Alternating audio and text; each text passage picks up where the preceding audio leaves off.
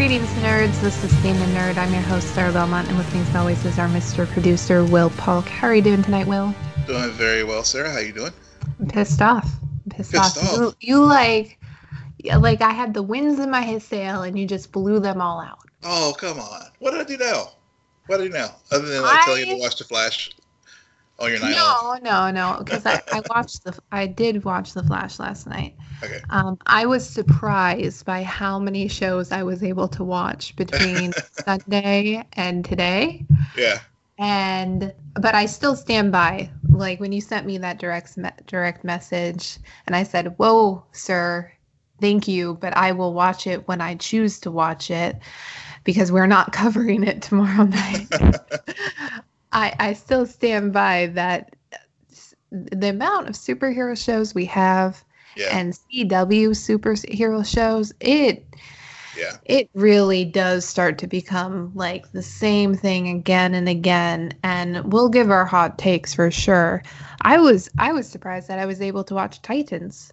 Yeah. I missed I finally finished Titans today, actually, because last weekend I had gone camping and stuff, and I tried to avoid some spoilers, but I did end up getting spoiled a little bit, but I figured I still needed to watch it just to get it all in context.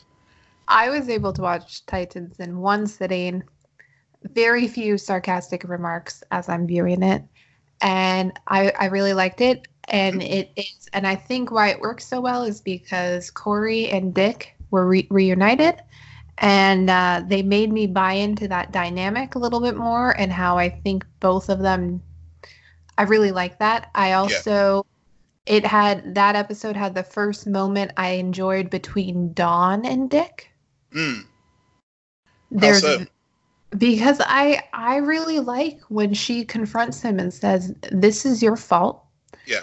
We are going to fix this, and then you're going to burn this to the ground, or else I'm going to, and if you don't do that, I'm going to do it myself." Yeah. That was powerful. That was. I really enjoyed that moment. And that's sort of this Dick's failures and him trying to live up to whatever expectation and the ghosts of the past has been a theme throughout this season. And I'm glad, like you said, I'm glad that they had Dawn confront him directly on that. And because honestly, Jason probably would not have been in the predicament that he is in with Deathstroke if Dick had not been all secretive with Titans 2.0. Right. Well, Jason is also very annoying, and I think everyone would want to tie him up and beat him up a little bit because he has that mouth. Yeah. He doesn't do himself any favors. Okay? Let's remember that. It felt like a complete episode and moved things along. The one thing I will say, how it ends, spoiler alert, with Jason falling. Why? Are you going to tell me? Because the last time they did a cliffhanger with Jason, we got the following week a flashback episode. So now are we going to get another flashback episode? Well, next week, it looks like we'll get Connor Kent. So we will not have resolution to what happened with Jason. Or will we? Or we might. We might. Or will we? However, another good parallel to bring up with that classic falling scene is in The Dark Knight, Joker falls out after Batman lets go, and I think the way they shot it was intentional, because the movements, just the way it was all angled, it was very reminiscent of that shot. It was very, indeed, reminded me of that scene very much so. And another little interesting note that the team at DC Universe is having is with Jason, whether or not Jason lives or dies. Taking up a little, speaking of Joker, years ago, DC Comics, when it had a poll to determine whether or not Jason Todd would live or die in the comic book, and they had the famous Death in the Family, and it was referenced actually in Batman v Superman, when you saw the scene there with Bruce Wayne looking at the and so they had a poll, and of course back in the late 80s when they did it, Jason was voted to be killed off. And so fast forward to 2019, they're doing it again. And it's if you want to go to the DC Universe website, you can actually vote on Jason's fate. And as of taping right now, I think it was slightly ahead to kill Jason. So I don't think it's going to. Obviously, they've already produced season 2, so I don't think it has any outcome on it. But it's just, I guess, a way to sort of gauge audience feelings towards that character right now. Interesting. Yeah. Very, very nerdy. Very nerdy. I saw it today. I was like, "Oh, this is so cool!" I went checked it out. I actually did vote, and I did vote to kill Jason. Because it needs stakes. I mean, there's something if you're gonna taunt it, then do it. Because technically this is the second time they've taunted killing of Jason this season, and they're never going to fall through until they do, and then it'll be shocking. Yep. And then we'll move on. But there is something to be said for stakes and how killing characters like that are very helpful. Yeah. Even though his dynamic is really good juxtaposition to Dick and what he's going through, but let's not waste all of our time on Titans tonight, because we do have a bazillion other comic book TV shows to talk about. Considering Will wants to do hot takes about all of the Arrowverse shows that premiere tonight, or this week, I should say, it's all a blur to me. So, Will, what did you think of the Flash's season 6 premiere? I'll just sum it up in 2 words: Flash. Is a word? It's not, well, a lyric. How's that? That's all you need to know about that episode. They finally did it. After 6 years, they finally used the thing for Flash Gordon. And that's all you need to know about the episode. True. Very true. Yeah, that sums it up.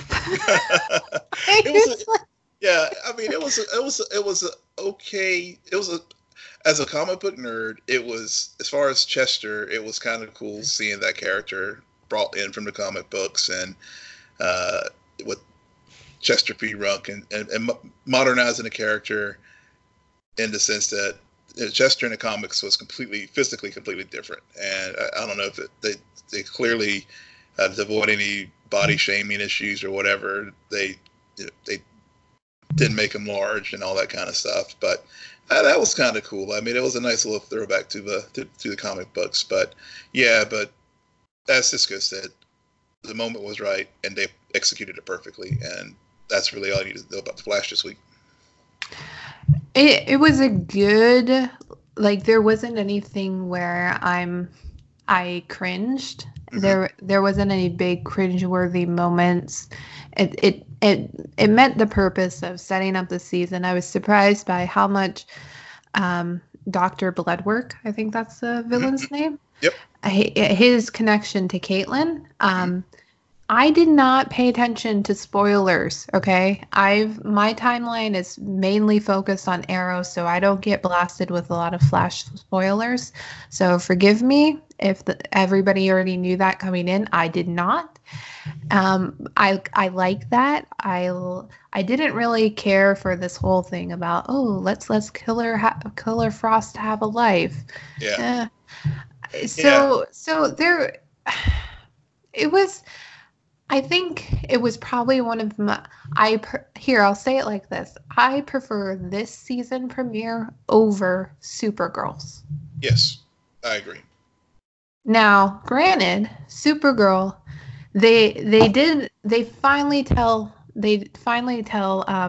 Lana the truth about Supergirl, and thank God, because we had to spend multiple episodes stringing that out and everything, but I liked that moment, and I really liked how Lana responded to it. Mm-hmm. Where she's still playing a game. I think that was a good choice. That was a choice I did not anticipate, and so it has me curious about the season. Everything to do with the paper sucked. Yeah, yeah. It was just it basically was a way to write Jimmy Olsen off the show. He's, I mean, just last season, best season of Yep. Supergirl, Mm-hmm. and arguably one of the better seasons of an Arrowverse TV show. Yep.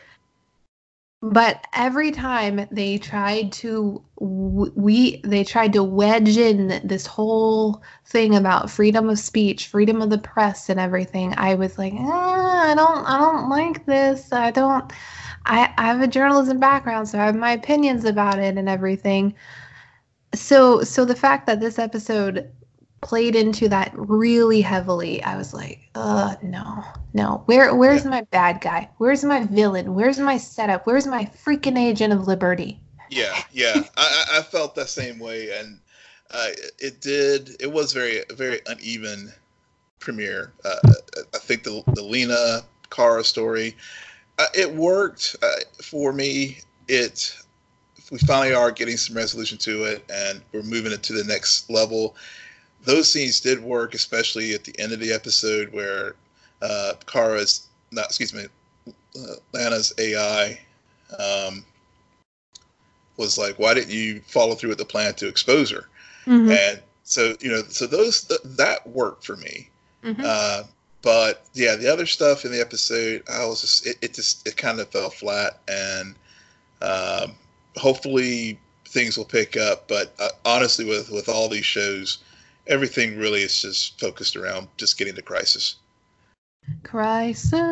And anytime offhandedly, like another show that premiered this week, Black Lightning, I think at one point in the episode, one of the characters says, "There's a crisis in Friedland," and I cringed. Yeah.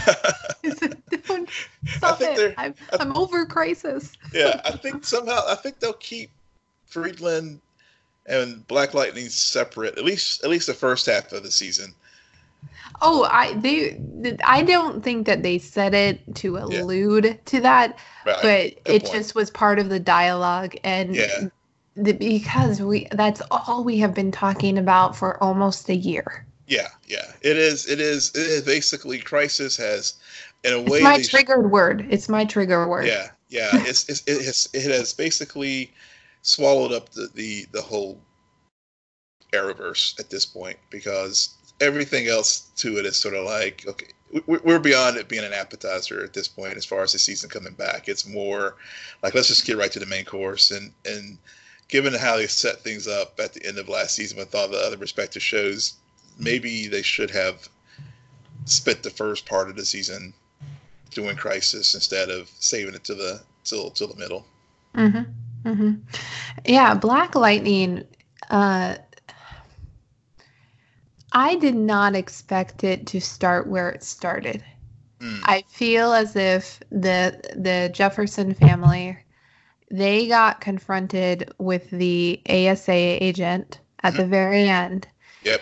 And immediately in this first episode, we learn what that means for the family, and some deals were made, some promises are needed to be kept, and the family's torn apart to a degree. Yeah.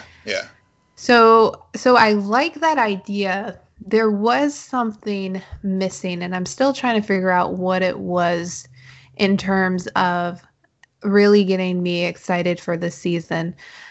So Voodoo, isn't that his name, who appears at the very end? The Painted Man? Yep. Yep. I don't like him as a villain. He's not my favorite guy. Yeah. I was surprised to see him back. I thought last season that he was finally dispatched and we were going to see him anymore, but I feel like that happens every season. Yeah. And that's why I don't like him. Yeah. It's just like he's back.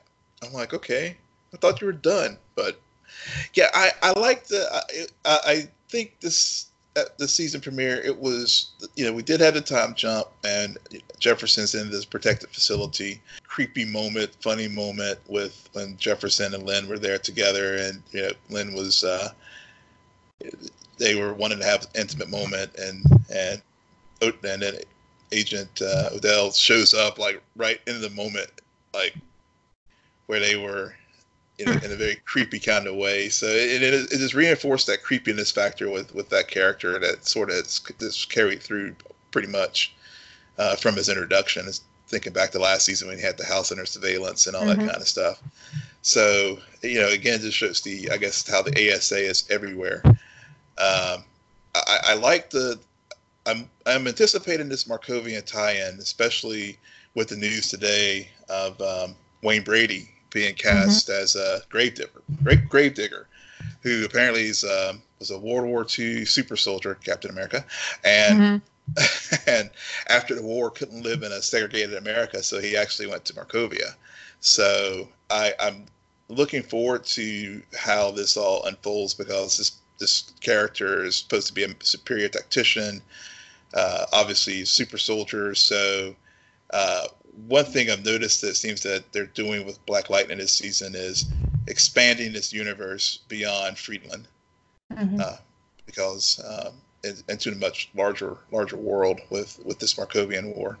Yeah, I think that'll be, if they do it right, then you could get a good parallel between Jefferson and his family and how they are a team. There is a strong connection. They're a unit.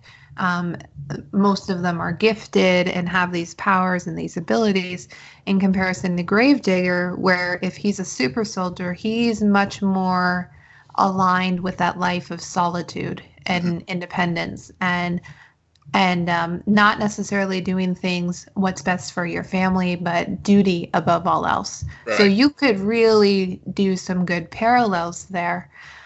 But we'll have to wait and see if it's going to just become another missed opportunity for the Arrowverse, you know? We shall. So Batwoman. Yeah. Again, I think I did myself. I think I would have a very different perception on these shows if it was a few years ago, when even after Comic-Con, I kept up to date on all the spoilers and all of the hints and everything. But I went into Batwoman pretty much blind. I didn't have a lot of knowledge of what to expect, and I was pleased. I do have to say, overall, after watching it, I said, yeah, okay, all right. I like this. The character dynamics. I really like relationship with the stepsister. Yeah, that was surprising. I was like you. I pretty much was pretty cold as far as all the other supporting characters and who's going to be in the show and that kind of thing. So I also came into it fairly blind, beyond just some of the sort of highlights of things like Ruby getting hurt and some other, and then of course what we saw, her introduction last year in Elseworlds. Yeah. So her stepsister was a character I wasn't anticipating, and I like how we discover more about her stepsister as Kate does, because she doesn't realize that her stepsister is going out and basically accidentally created a clinic for the poor, and it's the right thing to do, and there's a shared interest there, because that's very much how Kate's driven by doing what's right and not necessary power, greed, or fame. So I like that dynamic. I like the dynamic between Kate and Lucas, as Kate comes to Wayne Tower as someone who had a deep connection with her cousins. First cousins. Her cousins. Remember, Pennyworth helped us establish that relationship. Right. I just so she comes to Wayne Tower, having this close relationship with her cousin, and then Lucas, kind of in his very Cisco Felicity Smoke character type, explains that actually he knows her cousin in a very different way than she could have ever imagined, even though Kate says it herself. No one has seen Bruce Wayne in 3 years, and other people have said, well, we haven't seen Batman in 3 years. Yeah. Oh, 1 + 1 = 2. 2, exactly. Yeah, that's, I have to say, they've got to do it. They've got to do a better job of explaining this, because that is one major plot point that really just gnaws at me. That how could this Bruce and Batman disappearing at the same time not be figured out by now, unless everybody in the city is just in Gotham is just stupid. well, I think Lucas says no one has seen Bruce Wayne in almost 2 years, or like I don't just almost 3 years. So it gave him I would have to rewatch the scene to find the exact wording, but it did, in my opinion, leave open this gap that Bruce Wayne is also smart enough to where he would make an appearance and make it appear that it's not a coincidence. I don't know. Right. Well, because I know I was trying to think back to The Dark Knight Rises, and we had that similar type of thing where Bruce went underground. He became kind of recluse, but I think he still hosted things at Wayne Manor and stuff, so that people would not put the things together that he and Batman were the same person. Mm-hmm. Yeah, I think even the showrunner, I think I was reading an article, she had mentioned that they were going to have to address that particular point. I think maybe it was at New York Comic Con where that was discussed. But I mean, that's just one quibble. Getting to some of your things, you mentioned Felicity and Cisco with Lucas Fox, and I think the one thing I'm hoping that the show can do is to break itself free from the rest of the Arrowverse as far as the structure. Because as I was watching the pilot, I agree. It was enough there to keep me engaged. I'm gonna stick with it. But at the same time, it was like I was seeing all the other shows and their constructs just coming back to me. Obviously, the big obvious one is the flashbacks, Arrow, and it was I felt like it was a very paint by numbers kind of Arrowverse show. Mm-hmm. And so I'm really hoping that they'll use this new, I guess, phase of the Arrowverse, to use the MCU term, to really expand the universe and approach things in a different way, so that I'm seeing something original instead of wash, rinse, repeat, just plug in Batwoman for Arrow.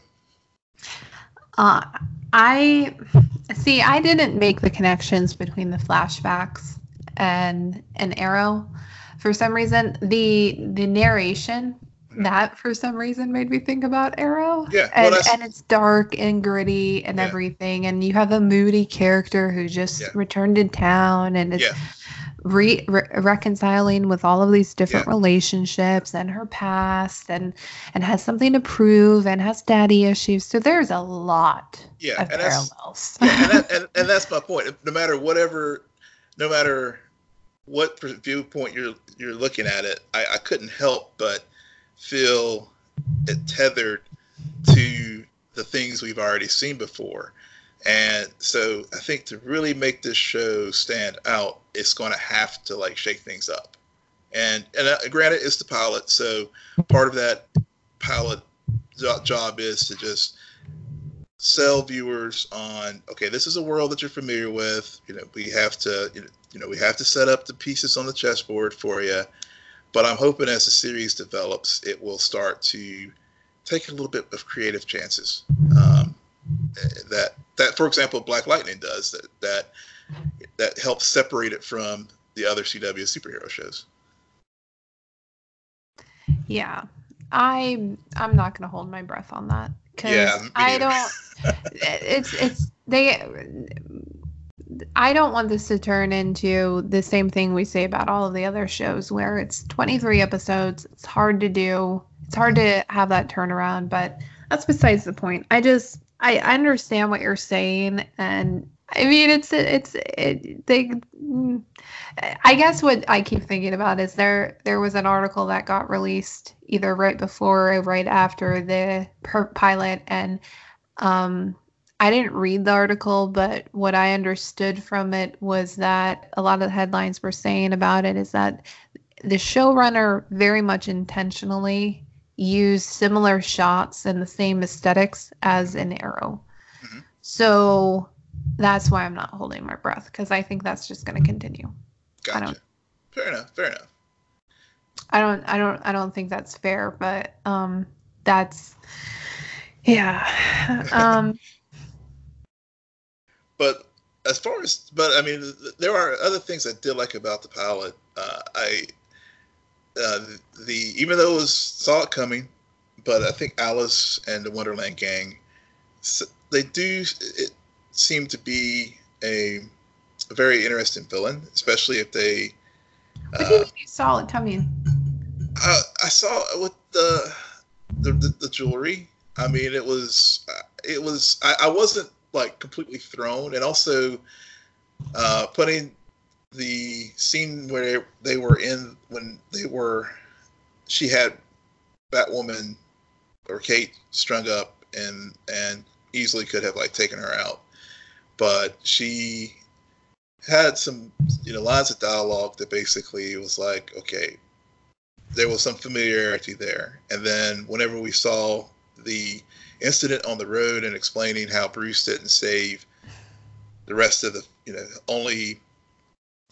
obviously Kate was the only one that was saved and other people in her family died. I was like, oh, okay, this is the setup for why Alice has such malice towards Gotham and the rest of the and the Crows because of what happened. So I thought that they did a pretty good job of setting up that, and it can have a good place to mine as far as the conflict for this first season. Yeah, I didn't see it coming. I probably because I think I was doing something else while watching the show, so I didn't make the connection with the jewelry. I thought it was an interesting twist, though. Mm-hmm. But what I really like about the twist is the fact that Batman screws up. Yeah. And it's all his fault, and there's gonna. So it's. I don't know if this is a good or bad thing. How much of this show I actually like because of the Batman related elements of it and not necessarily because of the Batwoman related elements. Yeah, well, I think, Supergirl had to reconcile that with Superman, and obviously I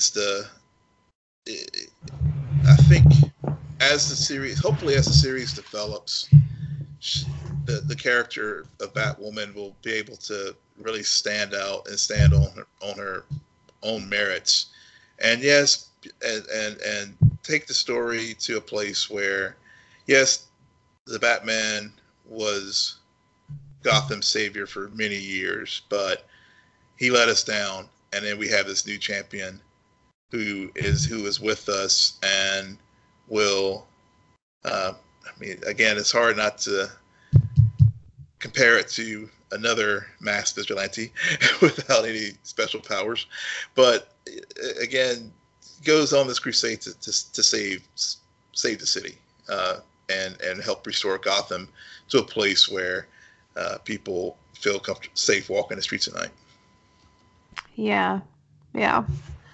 I don't know why I'm like so all over the place with this show or anything, because I actually really did enjoy it. Yeah. I mean, I enjoyed it, but I mean, I think we in our discussion here we are showing the challenges that this series is going to have to overcome when you've had such a legacy in the first phase of the Arrowverse established with Arrow and then subsequently the Flash and the other shows.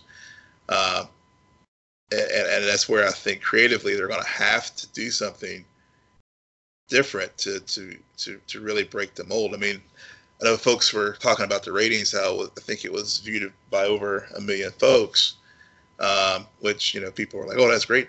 But No, it's not. no, it's not. It's not. And I know Supergirl premiered on another network, but by comparison, I think it had 5 or 6 million viewers. Flash, I think when it premiered was 3 million, I think. So, I mean, if you're just starting out with 1 million viewers on your pilot, and with all the publicity and pub they put into it, I mean, that's not much more than Krypton was doing, and we saw what happened to it. So. Yeah, CW is a different network. I know it's a different network. CW has held on to shows with far less viewership. So if they were going to put the money behind it, I don't know. I think one of the most creative things that they did on the show is that Sophie and Kate didn't get back together at the very end, and it turned out that Sophie has a husband. I thought that was a really cool choice, because what'll be interesting is how they are very proud to have a LGBTQ community representative as the lead character, who's played by an actress who is gay herself and openly gay. And this character means a lot to a lot of people. It does. So how they can parade that, but also stay true to this type of vigilante almost needing to remain single, because arguably, as much as I'm a Felicity shipper, they really did have to stretch out that whole relationship to the very end. And then, so, all right. I'm pretty much, superheroes are back. We'll see what happens. I hope this doesn't just turn into a repeat of us saying the things that we've said for the past few years, but we'll see what the showrunners do. Yep. Well, that's why we have now the hot takes segment, so we can, if we want to do something, we can. If not, then, I mean, there's a lot of things that's coming up. Like one thing that's back that has been gone for seems forever, Mr. Robot. Mm-hmm. And I'm still mad. You ruined. I was coming in here and I was preparing and I was gonna say some stuff, and then when you told me that I got the season finales confused, oh boy, it's just like my mind is now blank surface. But continue. Oh, come on. So what were your just general impressions of the return? I had no idea what the fuck was going on during the episode. I had no idea. Really? How so? No idea. The previously on Mr. Robot continued for 20 minutes, or 2 years and 20 minutes. I have to say I was actually thrown off when the show first started, with Angela and Price talking on the lawn there at his estate, because I was like, wait a minute, this happened last season. Why are we? I was trying to piece together where the conversation ended last in season 3 and where things started in season 4.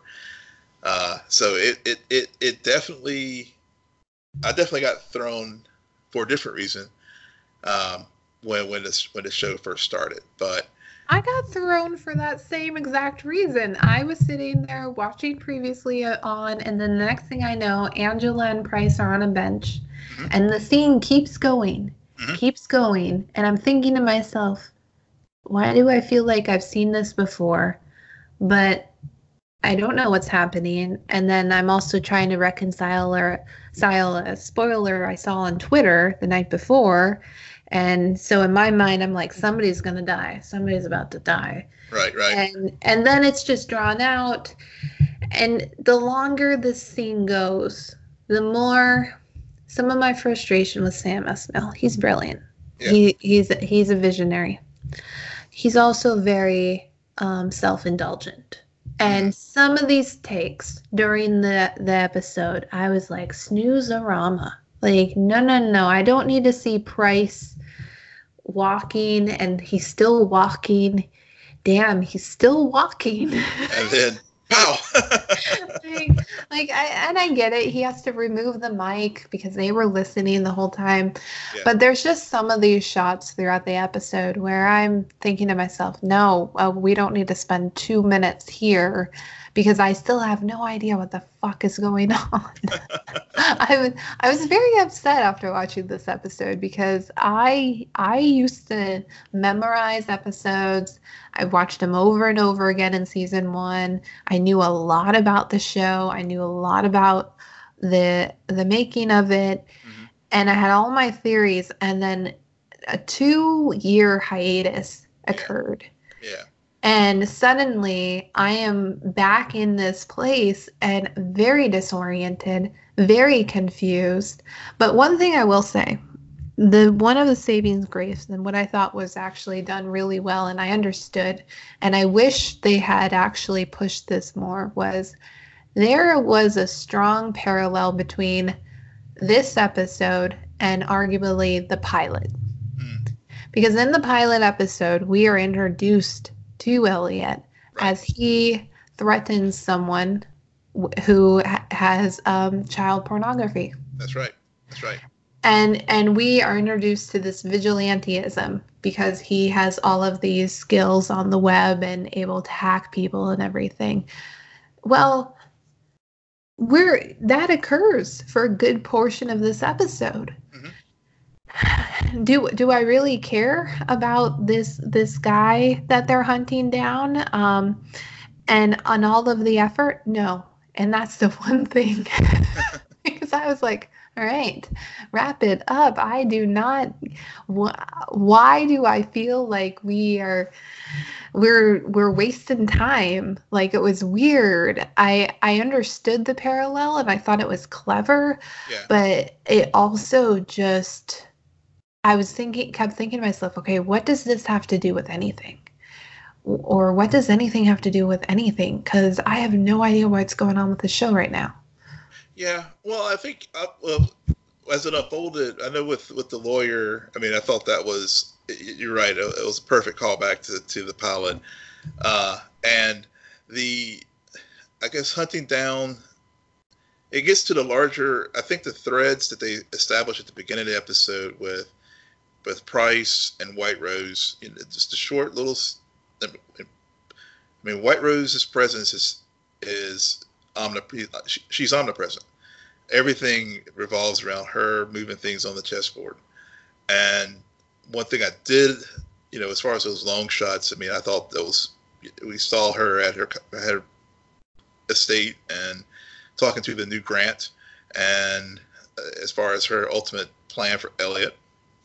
And so I thought those kind of things set things up very well, so that when we did get to where Elliot was hacking and blackmailing Freddie, the lawyer, it really showed how White Rose is basically her end game is to get Elliot to do whatever she needs him to do to achieve her ends and then dispose of him. So there's that piece of it. I think the other thread with the Price angle and killing Angela was necessary to get Elliot to basically become reckless, because Elliot, whenever he's focused, would not have fallen for that honeypot.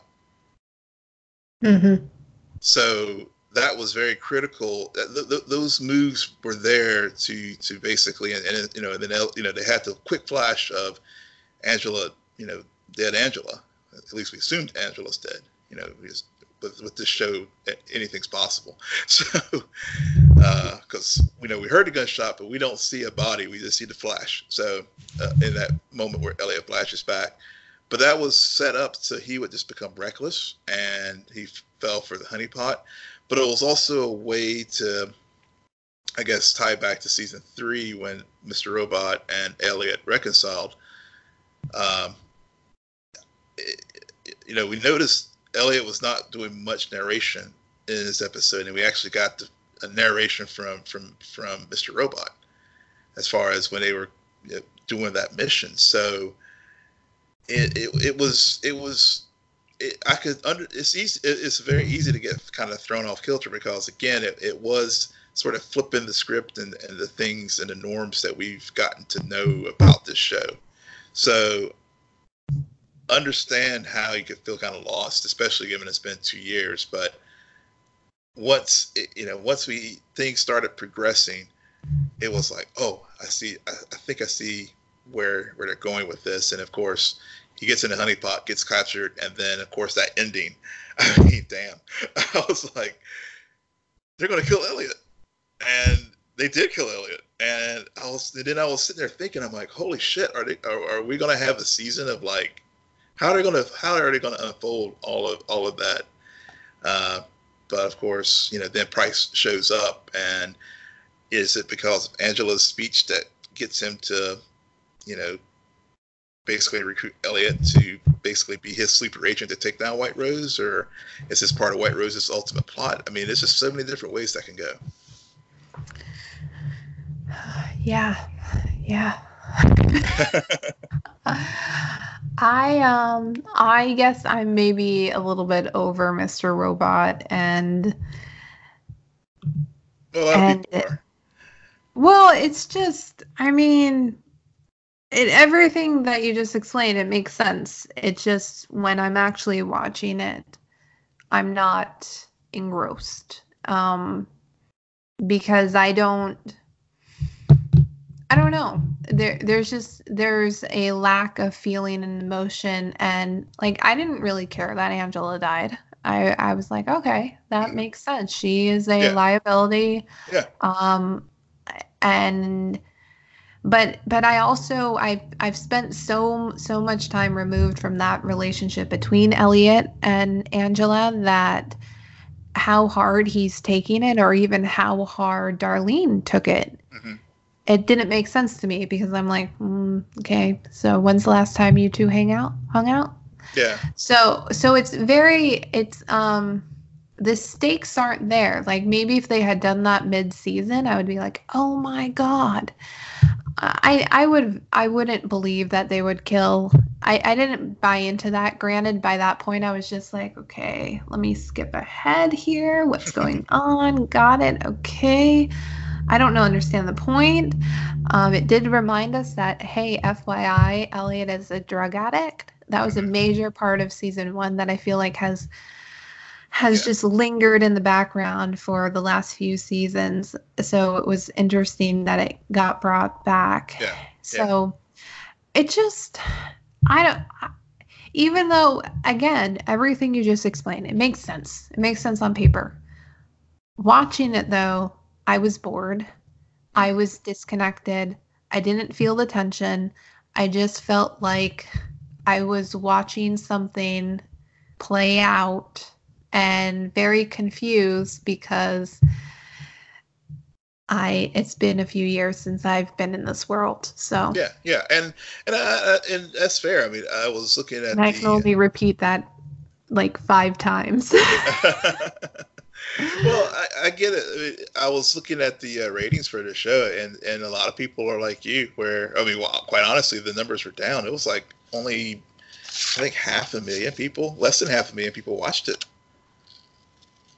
The season premiere this week, and I know it was up against football and The Walking Dead and a couple of other things, but I think maybe the world is like you. They've moved on, and so maybe it is a good thing that the show is coming to an end, because I think, and this is something, whenever we did our guest shot on the Mr. Rewatch podcast, we were wondering, like,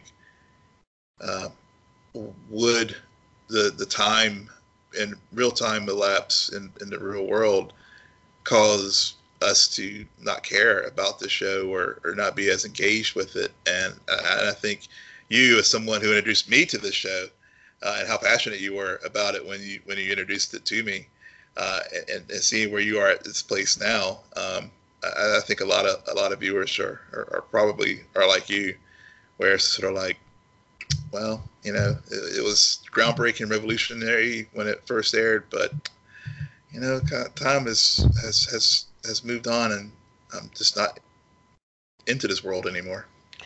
I don't know if it's not that I'm not into the world anymore. It's that if you go back and watch season 1, there is a clear story being told. There is a it's like opening a present. Like the first episode, you're taking off the bow. The second episode, you're unwrapping the package, and then you open the box, and then all of this other stuff happens, and you're getting deeper, deeper, deeper. And there's a character that was so fucking relatable. Mm-hmm. Like I've never been a drug addict. I don't do drugs. I don't even really drink. Yet there was something about the isolation, the loneliness, the trapped in your own mind and your own headsets, and the need to feel numb, the need to feel like to just get away from emotions of grief, of trauma from your childhood, that was very relatable, especially to people of my generation and probably your own generation, Will, where, especially in the time we are now with social media. So there was a lot, it felt current, yet it also felt authentic. And that dynamic between Elliot and Mr. Robot, and when you realize that Mr. Robot's the father, and the image, and there's a mental illness, and there's an unreliable narrator, all of that was fascinating. Yet Sam Esmail, I feel like, took that success and started focusing more on the images and the surface level of what he was able to do by being a groundbreaking visionary, and focus more on those shots as opposed to the story. Like, the story threads are starting to unravel, and it's starting to feel like, let's do a twist for the sake of a twist. Let's have it set up in the next season that Elliot's in jail. Oh, no, he's not in jail. He made this all up, or he did. Yeah, I'm pretty sure I have that season right. You're right. There's like this twist where, like, what you're seeing is not what you're really seeing. You're just thinking. So it started to diminish. So I still very much like this world. I don't feel like it's as real as in season 1, maybe. Right. Well, and I think that's a common feeling that season 2 did what you just said. It went off into this track that focused on things that probably did diminish the what made season 1 so unique. And then they tried to recapture that in season 3, which I thought some of it did do that and got back to basics. And I think, obviously, with some of the callbacks in the pilot, in this episode with Freddy being the same parallel with the character in the first episode, but this time the ends being different, in that Elliot was just trying to use Freddy to get to White Rose, and so I think they're trying to do that again this season. And I mean, there were some things that felt like twists for twist's sake, but at the same time, they narratively within the story, it made sense for where we are in this final act of Mr. Robot. On that note, I think that's it for us tonight. Will, why don't you tell our listeners where they can find you? Yes, you can find me at Will M. Polk. That's WILLMPOLK. And you can find me at SJ Belmont, SJBELMONT. Please follow our crew on Twitter at Scene and Nerd. Friend us on Facebook, follow us on Instagram. But most importantly, rate, subscribe, and comment on Apple Podcasts, SoundCloud, YouTube, and Spotify. Good night, Geek Out. You're welcome.